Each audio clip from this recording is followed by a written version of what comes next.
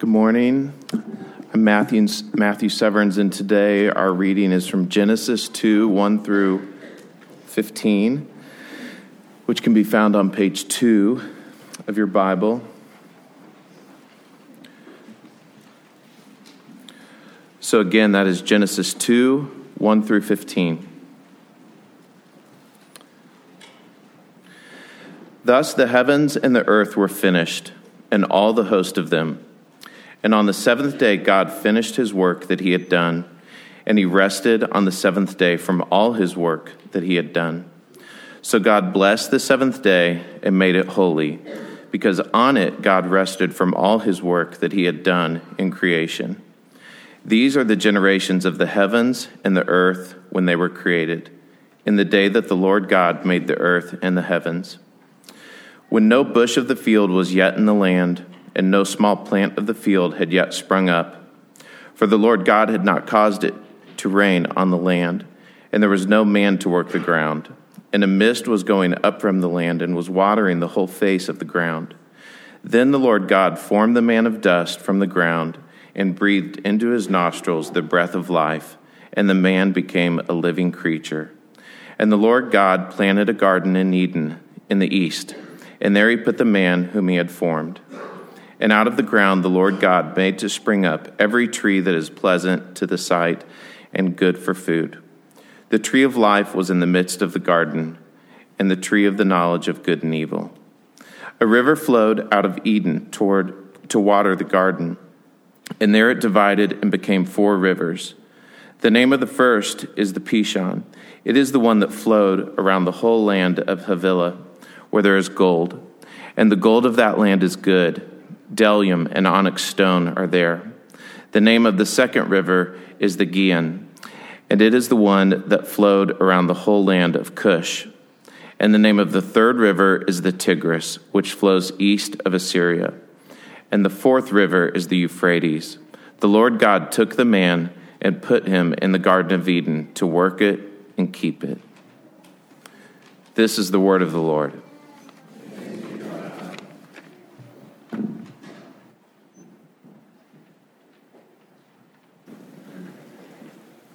Okay, let me pray for us one more time. Father, thank you for your word. Help us now to receive it. Would you do a healing work, a corrective work, a hope-filling work? Would you orient our hearts around you and grant faith? Where there's resistance in the room, would you come and meet us with compassion? Where there's a need for like a space for you to speak a specific word, would you do it? Even beyond this text or beyond my words, would you speak to your people and draw them to yourself? I ask in Jesus' name. Amen. Amen. Okay, well, hey, like I said, we've been in this series through Matthew, and we're taking just a couple of weeks to slow down and talk about rest first. And if you've missed it, essentially what we've been saying for a few weeks is that rest teaches us a lot about God. Both because God's a God who commands rest, that says something about him. And this command was given to slaves who were coming out of Egypt. And so they're coming out of an economy of slavery, of oppression, where workers were commodities, where people were exploited, and they are freed, and they're in the wilderness now. And God's command to them is to rest. So we just kind of hear it as maybe a day off in a 5-day work week. But this would have been a profound, earth-shattering, and it proved to be really difficult command for God's people. So we just stopped and said, there's something about God in his nature and character that he tells his people to rest. It says something about him. It also says something about us, that we're made dependent, that we're made to receive, that we are just creatures after all. And there's a drive even in this Genesis story for us to be more than just created creatures who want to know more and do more and be godlike. And so a drive to workaholism, or even to slothfulness, which was the kind of the upside-down version of pride in those spaces, that actually has a godlike allure to it. If you knew more, did more, accomplished more, didn't need anybody else, if you can meet your own needs, then you'll be fine. That sounds like temptation from the evil one, that you should not put your hope in God, you should put it in other things. And so rest has a training effect for us. We said it recalibrates our heart. So we spent a couple of weeks there. And what I want to do this morning is say that work also teaches us about God and about ourselves. And work is not the opposite of rest. I want to actually put both work and rest under the banner of worship. There's actually a seamlessness to most of life where we're not meant to toggle between rest and apathy and stepping away from things and work and overworking and that sort of thing. There's meant to be something more seamed where it's together, where we're not kind of sure where we're passing from things I get paid for and things I don't get paid for, but are still matter and are significant. I want to kind of break our idea that rest is the thing that you get to do after you've worked really hard and you've earned it, to something that you do to enjoy God. And work is actually a really good thing, not something to be avoided. So there's some confusion that I hope to kind of just touch on this morning. And we'll be honest, in the limitations of one sermon, it'll probably raise more questions than it answers. But I want to just get us started. So essentially what I want to say is that work actually teaches us about God as well. And I don't know how you think about work. I came across this quote from a guy named Wendell Berry. He's an ecologist and an economist. He's a poet. He's a theologian, and he is a farmer. And he writes this. He says, "The significance and ultimately the quality of the work we do is determined by our understanding of the story in which we are taking part." Let me read that again. He says, "The significance and ultimately the quality of the work we do is determined by our understanding of the story in which we are taking part." It just struck me this week to just ask, how do you understand the world around us, and where does work fit into that? And what he's saying is essentially the story that you find yourself in, the story that you're using to make meaning of your life, shapes how you think about work. Let me try to illustrate that. Depending on what situation you're in, the phrase "come here" could mean lots of different things. All right, if you're in a burning building and a firefighter says, "come here," that is a word of rescue, and you would run and you would jump into their arms, right? You would let them carry you out of the building. If it was a parent who said that, and maybe you're super into whatever you're doing and they said, "come here," and you didn't want to stop, it could be like offensive to your autonomy as a child. If you were doing something wrong and they said, "come here," it could be this sense of guilt and shame that you got caught. The very same phrase, depending on what story you find yourself in that moment. If it's said by a lover or by a stranger, it has a different kind of meaning. The very same words, "come here." Even if God were to say to you, "come here," it depends on how you see him. Maybe you see him like a firefighter. Maybe you see him like a parent and you're in trouble. Maybe you hear it like a lover. Maybe it sounds like a stranger. How you understand God shapes how you understand even his call, "come here." As is the work, the phrase or the idea or the statement, "hey, there's work to do."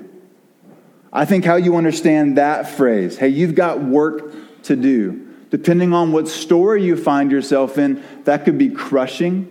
It could be something that you use to build your identity. It could be a place of like rest and trust and joy. It could mean lots of things depending on the story that you find yourself in. So I just want to start by asking, what is the story you're using to make sense of the world? And how does that story shaping how you think about work in general? Your value, why you work, what kind of work is good work? I think all those things are answered in the story that you're telling yourself about why you exist, why you're here, and what God is trying to do in the world around us, which is why I want us to start in Genesis chapter 2. It's the origin story that God gives us to help us make sense of the world. It tells us not that we came out of some accident or just some causes or something that happened over time and chance, but with God's intention, with his purpose, with great design, with great joy. God is the one who designed this whole thing.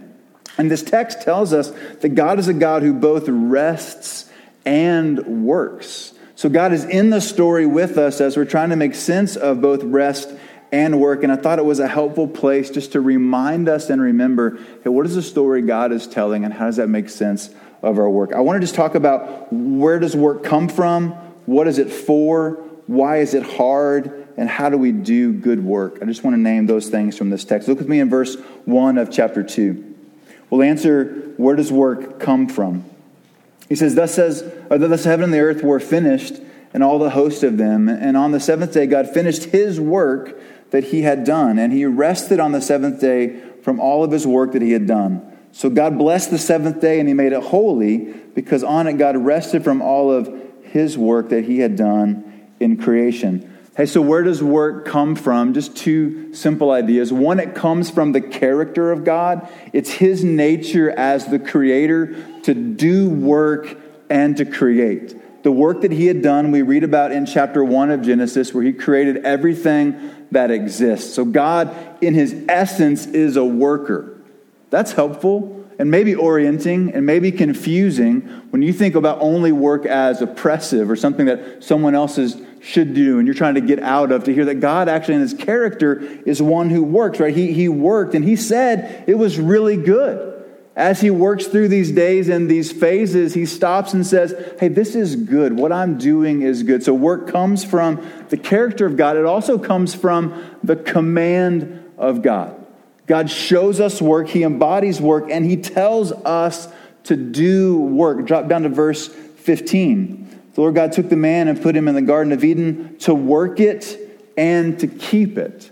So he tells God tells man to work it and to keep it. If you go back to chapter 1, you see starting in verse 26, this kind of a little more detail of how he created. He says this, and God said, let us make man in our image after our likeness, right? There's huge dignity. And even when we think about the character of God, it said to be made in his likeness and image is to be made to work. Now again, not as a slave who's being exploited, but as one who's joining God in his creative work.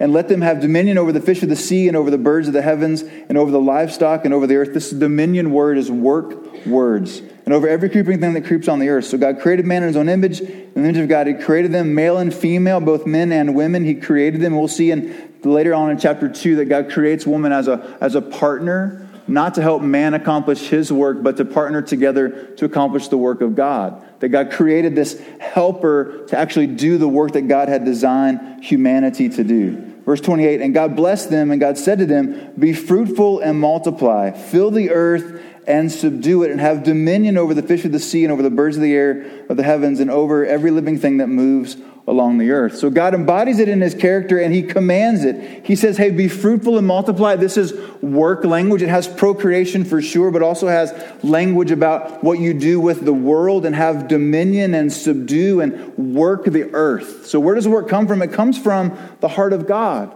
The God as the creator is one who designed and made work. And then we ask, what is work for? Why work? It seems clear from this text that God created work for us to join him in what he is doing. This work that we do, that we're made in his image to kind of parrot after, is stuff that he was doing. This creating and kind of ordering and working and multiplying and making things fruitful is the work that God did. The reason why we do, what work is for, is to join God in his creative work. Now work needs to be defined just a little bit. Most of us have a very limited view of work simply as things that you get paid for. And so this is actually a pastor in our area, Tom Nelson, who pastors Christ Community Church, which, by the way, if you're looking for a good church, I love what God's doing here, but every Sunday I recommend Christ Community, and people are like, seriously? Seriously.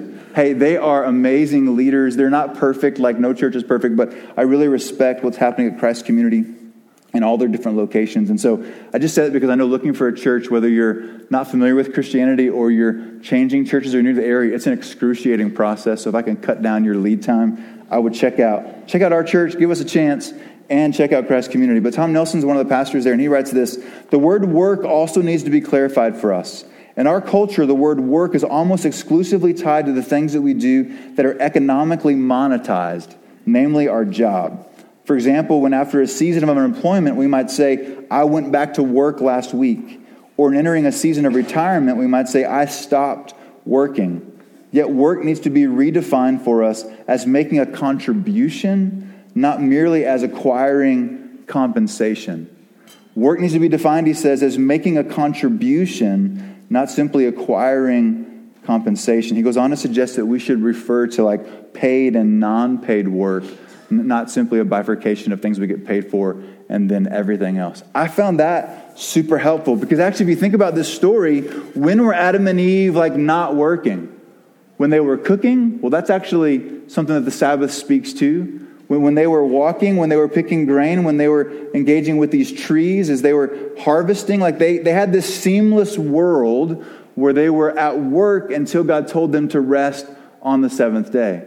And in fact, like they never got a paycheck, right? So everything they do, in a sense, was work. Work is designed by God, given to us to join him in his creative work. And there's something about it where we've like messed it up, where we've made like a sacred and a secular divide that the Bible doesn't really talk about. In fact, when you bring your offerings into the temple in the ancient world, you're bringing your work into worship seamlessly. Some said there's a porousness to the work and the worship, that we're bringing both your work into worship and your worship is affecting your work. We have too much divided the secular and the sacred. In fact, we've made them one word. We've combined them in ways that actually I don't think are very helpful, or we've bifurcated them actually in ways that I don't think are very helpful. In fact, it puts you in a weird space where you're set up to think this is the stuff that you earned and deserved with your work, and then here's the stuff that you need God to help you with. But if you understand the way the Bible talks and the story that we're in, that everything belongs to him, it's all his. He created all of it, and then he invites us to join him in working around creation for the flourishing and the good of those around us, to take care of the earth, this dominion and this work. And keep it language in verse 15, scholars would tell us that it actually is used of the priests later in the Old Testament. This is priestly kind of work. To work it and to keep it, those words in the Hebrew are used of what the priests do when they come into the temple. And Adam's a farmer. Adam's a guy who's out in the fields. He's actually engaging with the flocks. And God gives this priestly language which speaks to us about the way that we actually encounter the world around us as people that are representing God to the world and representing the world back to God, which is what priests do. They represent God to other people, and they bring other people's burdens and concerns back to God. And so to think about work as a priestly activity makes sense of this phrase of the priesthood of all believers. That whatever it is that you do, whether you get paid for it or not, you are doing priestly kind of work in this world. When you understand the story of God is to see the recreation and the flourishing of the world around us. So the story starts with God creating everything perfectly, but you think about the world you live in and you go like, hey man, you're pretty out of touch with the work world. It's really hard. It's really difficult. There's lots of jagged edges. There's lots of pain in the world. You're talking in ways that actually only make sense like in a perfect garden. They don't make sense in the world that we live in. And so you step back into the story and you ask the question, why is work hard? And I wonder how you would answer that. At first I wonder what story you're using to make sense of the world. Like, why do you work? What are you accomplishing when you work? What are you longing for when you work? What are you frustrated about when you work? And maybe you should just stop even and go like, what actually is your work? Because the way we're just trying to talk about work as something that we're not getting paid for is things where you make a contribution. That means when you volunteer. That means when you're with your kids. That means when you're at school. That means when you're retired. That means when you're with your neighbors. That means when you're in your backyard. That means when you're cooking. That means when you're cleaning. That means when you're just doing your regular life, you are working. So for God to bless our work is a way of saying God blessing everything about what we do. But I wonder if the story you're telling yourself is that work is just this necessary evil that you have to do rather than something that God has invited you to come and join him in. Would you actually just take a moment for real and just say like, what is your work? If work is where you make a contribution, not necessarily a paycheck, it's not compensation, it's contribution. Like where is your work? What is your work? Just take a moment. Okay, with that in your mind, how do you make sense of that work? What story makes sense of why you're doing that? What value that has?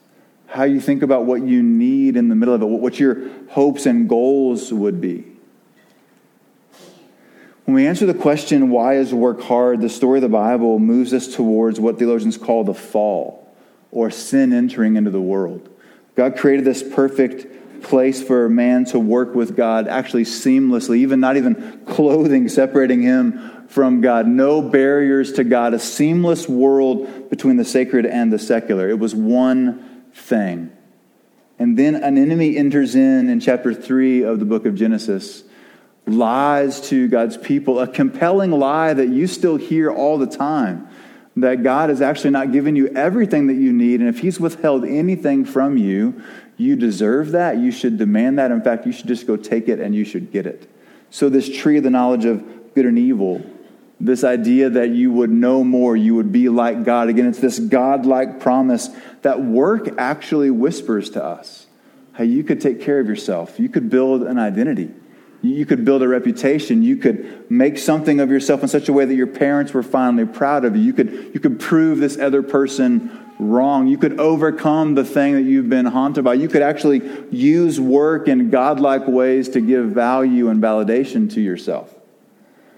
Man, if that's the story that you're telling and work is being used that way, I think it might explain the inordinate amounts of pride and shame, the stress and anxiety and the crushing weight that you feel.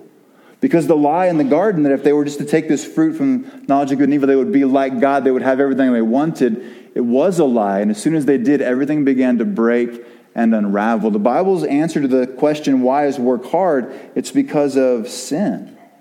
It's because sin entered the world, and sin, it's fascinating, right? If he's a gardener, and this is something to do with a tree, this is a work-related sin. I never thought about that. It's sin at work for Adam, thinking he could do more, have more, accomplish more, that he needed more. And that lack of trust is what broke the world.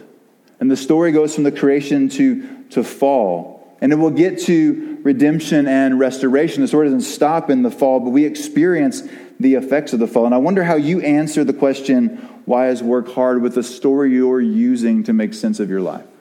Is it like your fault? Is it on your shoulders? Should you fix it? Should you blame somebody else? Is it something you could ever get over? Like, how does it drive you, the way work is difficult? This story that we find ourselves in the Scripture has God at work, making us in His image, joining Him in His work, and then us saying in our hearts, no, I won't trust you. I want to be more like God. And in that space, everything breaks. And again, I just want to say a second time, when you look to work to be a place to find identity, it will crush you. Even if you got what you wanted, even if you pulled it off, you proved your old man wrong, you did it, it still crushes you because it's empty. It can't actually satisfy the deep places of your soul. That material thing doesn't have the power to satisfy the immaterial parts of your heart that only God can actually satisfy and fulfill. So the story of the Bible is that work is hard because of the fall. And there's some fascinating things in this. Right? Do you remember what He told them? He told them to be fruitful and to multiply and to keep the ground and to kind of cultivate it. In the curse that we see in chapter 3, as God says to His people, hey, here's the effects of the fall. Do you remember what He says to the woman? Have multiplied your pain in childbirth. Be fruitful and multiply. And it's hard now because of sin. And He says to Adam, hey, you're supposed to cultivate the land and have dominion over it and see its fruitfulness. What does He say to Adam? Hey, cursed is the ground. In pain you shall eat of it all the days of your life, and thorns and thistles from that space you shall bring forth the food that you eat. The very commands that God gives us are now seen as really difficult in light of the fall. Same commands, go be fruitful, go work the land, go cultivate, go do the work that God has designed for you. And now sin has messed that up and made it hard. And what's beautiful in this kind of cursing section is before He gets to those spaces, God makes a promise. He actually is speaking to His ancient enemy, Satan, the one who appears as this snake that lies to God's people. And in verse 15 of chapter 3 in Genesis, we see the first promise of redemption. God says, I will put enmity between you, this serpent, and the woman, between your offspring and her offspring. He shall bruise your head, and you shall bruise his heel. And scholars would say this is the proto-evangelion. It's the very first explanation of the gospel. So right in the middle of the fall and the brokenness, the story of God is a promise of redemption.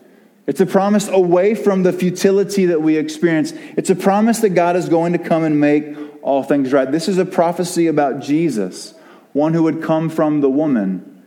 He would live a regular life for 30 years, just a carpenter, doing tons of work. Isn't it fascinating that Jesus for 30 years lived in almost obscurity as a carpenter, as a worker, and just 3 years as a preacher?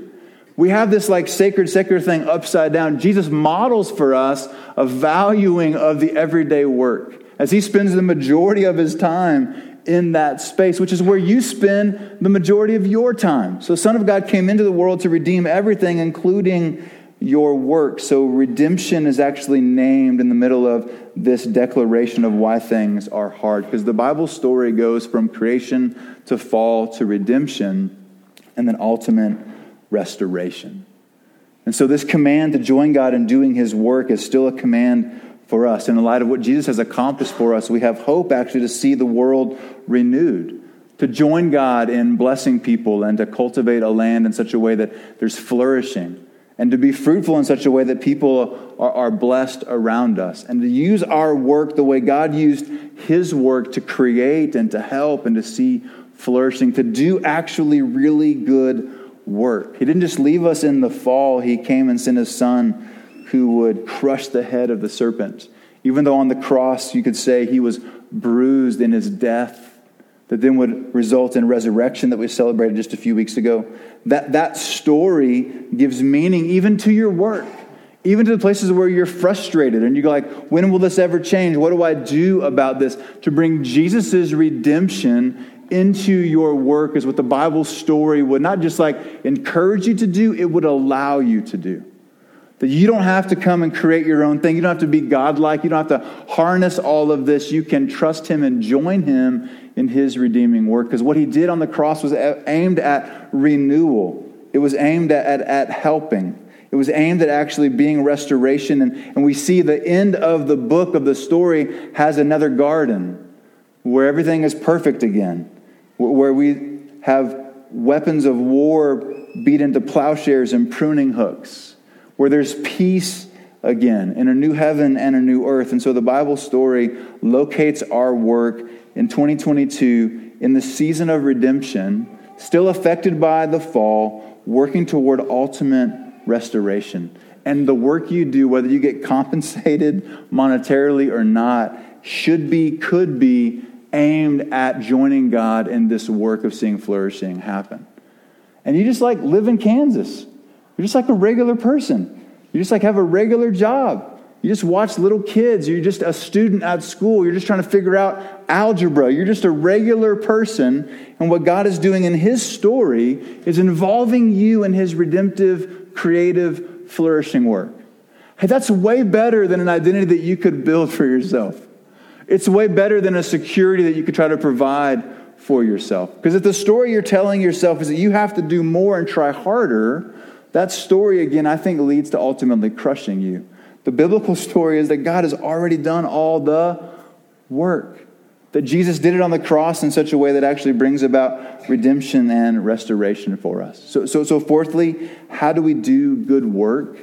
Well, I've kind of been saying it a bunch of times, but we start by remembering God's story. The first thing we do to do good work is to remember God's story. And we looked at a passage in Colossians a couple of weeks ago about how rest was pointing to Jesus. Not a couple of weeks ago. It feels like that. A couple of days ago, last Sunday. In Colossians chapter 2, it tells us that the Sabbath is a foreshadowing of what Christ was going to provide for us. So we shouldn't get all hung up on what days and how to operate and how to observe it, because the Sabbath rest is pointing to the rest we have in Christ. So rest has its fulfillment in Christ. So does work.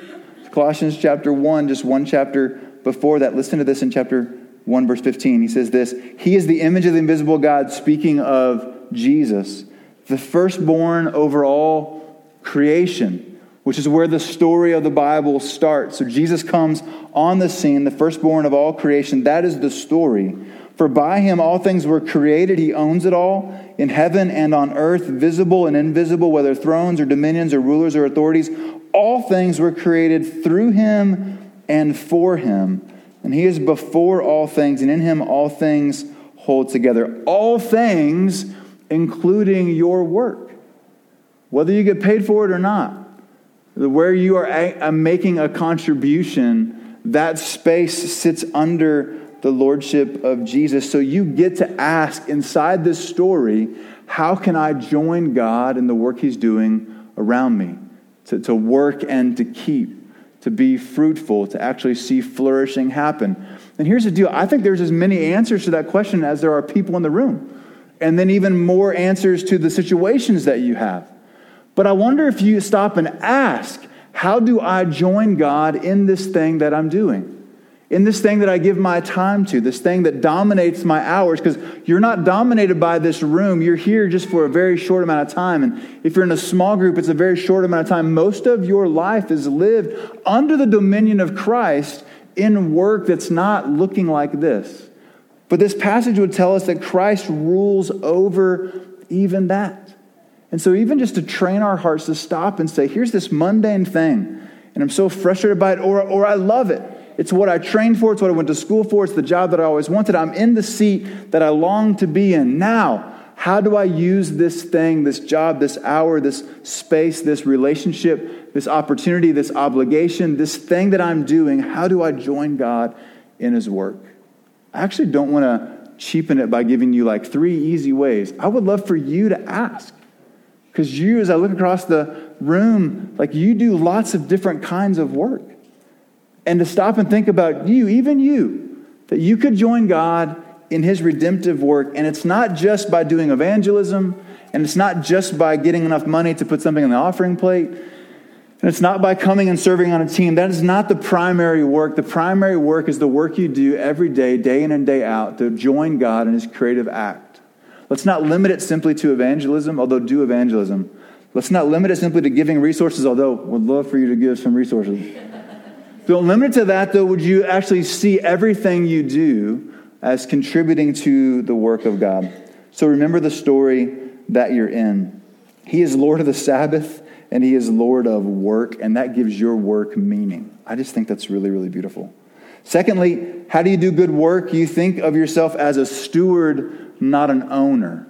The way the Bible talks and the way Jesus instructs his followers is that everything they have has been given to them by God, and they're stewarding his resources, which means they don't own it.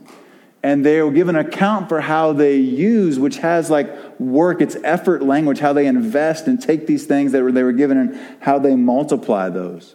And in fact, in some of those stories of Jesus giving illustrations about that, when people have not trusted God, they've tended not to steward very well or at all the things he gave them. And the judgment in those passages comes when someone sat on what God gave them. And the commentary there is that they didn't trust him. They saw him as cruel. They saw him as unloving. Right? The story they were telling themselves is that this creator God was unmerciful, that he was demanding, that he was exacting, that he actually shouldn't have more than he had. And that space of rebellion is exactly what happened to the garden tree. When we hear that story about God, we won't steward what he's given us. But stewards have to take into account all that they've been given. And it's more than just your job. Again, we're not thinking just about compensation. We're thinking about contribution, which means your relationships, your neighborhoods, your family of origin, the people that are in your life, things that have special needs attached to them, places where you feel overwhelmed, like you're being asked to steward all of that. Your struggle with addiction, places of betrayal, things that have been really hard, places where you didn't get the support that you needed. You're being asked to steward all of that. Everything that God has allowed, he's asking you to steward. And you have to steward all of it together. And actually just lean into where you get compensation to the neglect of those other areas of life would be not good stewardship. It would actually be poor stewardship. Let me give you two illustrations. When I was in grad school, my very last semester, and I wish it had been my first semester, my very last semester, the professor stands up on the kind of first day of school, and we're getting the syllabus, and everyone's feeling the weight of all the work they have to do, and he actually says out loud, the best thing for you might be to get a C or a D in this class. And I was like, what? And he said, the most holy thing, the most godly thing might be for you to get a C or a D in this class. And I'm like, okay, what's the class about? And he says, because you have so many other things you're responsible for you to do the work to get an A in this class might mean you neglect really important other relationships and areas. And I was like, where were you my freshman year? Like, where were you that first semester? But he says, hey, as you think about all of your life, to excel in one area to the neglect of another may not be healthy for you. That was really meaningful for me. And then when I was in high school, I was trying a little side hustle to raise some money, and a guy who owned about 3 acres asked me to clear the land. Kind of a city boy. I don't really know what that's about, but I bring my rake, and I'm going to go clear these 3 acres. Tons of trees and lots of leaves and lots of sticks, and I'm still not sure what he wanted me to do. But I worked my tail off all day, and I cleared about a 40 by 40 foot area. It was immaculate. I mean, you would want to picnic where I got every single leaf. There was no roots. There was no tree limbs. I mean, everything was picked up in that one area. Boss man comes, end of the day, I'm 8 hours, like, man, 40 by 40. Like, he's just like, hey, do you see the rest of this whole area? Like, you neglected the other 3 acres that you're supposed to be clearing, right? The detailed work that I had done in that space to make this one thing amazing neglected the vast majority of what I was supposed to be doing. I think I still got paid, but I learned a valuable lesson there to not just like pace yourself and not cut corners in one area so you can finish the job in time, but to think about stewarding everything. And it may be that you're working too much in one area to the neglect of other things, relationships, your health. You have to steward even those things, right? To be underneath God's creative order. And it's not just your job, right? It's the entire world, which means everything you've been given, you get to and you have to steward. So remember the story that you're in. That's how you do good work. And I love that Dorothy Sayers says, the only like Christian work is good work. A good work is quality work. It's work that's done really well. And the story of God allows us to do that, thinking about being stewards, not just of one area, but everything that we have. And that actually has a space where we trust God as the one who gave it all to us. That's actually how we move towards good work. Stopping the delusion of the secular and sacred divide and seeing everything that you do underneath this priesthood of all believers where you are bringing people to God and God to people. That's what priests do. And the scripture says that we are the priesthood of all believers. In that space, we're called to actually mirror that and bring to the people around us the blessings of God, the goodness of God, the glory of God, the story of God.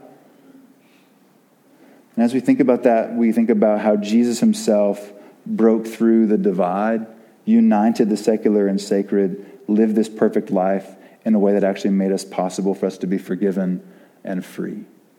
There's a ton for us to learn about work, but maybe we could just stop here and say, you do good work when you look to Jesus to be the one that accomplished everything that you needed. You look to the work of Jesus to be the great high priest who stood in your place, to bring you to God, actually, to atone for all of your work sins, to make it possible for you to be loved and received and accepted and forgiven so you could show that kind of blessing to the world around you. I want us to be a kind of people that see God in the middle of our work and not just what happens in this space, but where you spend the majority of your life. And if you put yourself in God's story, then you can join him in the creation, fall, redemption, restoration narrative that he's not just telling, he's working to accomplish. And we remind ourselves when we gather about this story, which is why we take communion every week. It's a declaration that Jesus actually came to put a deposit down. The scriptures say that his death and burial and resurrection was the first fruits of our redemption. This is offering language. It was the first fruits of our redemption, promising us that God was going to actually fully restore everything that was broken in the fall. I don't know what story you're telling yourself that you're finding meaning in your work, but God invites you to put yourself in his story and to join him in what he's doing. And you start by trusting in Jesus in that place. So for Christians, you renew your trust. You remember what he's done. You are nourished by that as you take the bread, you dip it in the cup. And if you're not a follower of Jesus, you're invited to trust Christ this morning. If you're ready to do that, you can come and take communion this morning. And I would love to talk with you afterwards about what it means to follow after Jesus. If you're not ready for that, you can just stay in your seat. There's some prayers in the back of your bulletin that would give you some examples of what it would sound like to pray. But ask God to actually help you and maybe spend some time examining what is the story you're telling yourself. How are you making meaning of your life? And where does work fit into that? You could spend some time in prayer during that space. And for everybody who's coming to take communion, would you ask the same question and bring God into what you're feeling when it comes to your work? There'll be servers over here in the front who will serve you. There's a gluten-free station over to my right, your left, as well as some individual packaged communion cups, if that's more comfortable for you. Let me pray for us, and then we'll take communion, and then we'll sing together again. Jesus, thank you for your work. Thanks for accomplishing on the cross everything that we needed. Thanks for making sense of our work, for not just like patting us on the head and condescending to us, but actually giving meaning. Thanks for creating us. We owe everything to you, and you gave us everything, which is amazing. You're generous and you're good. We worship you for the work that you do, the work of redemption, the work of creation. Tie our hearts to your story, we pray, even as we remember your sacrifice. In Jesus' name, amen. Our Christians, come when you're ready.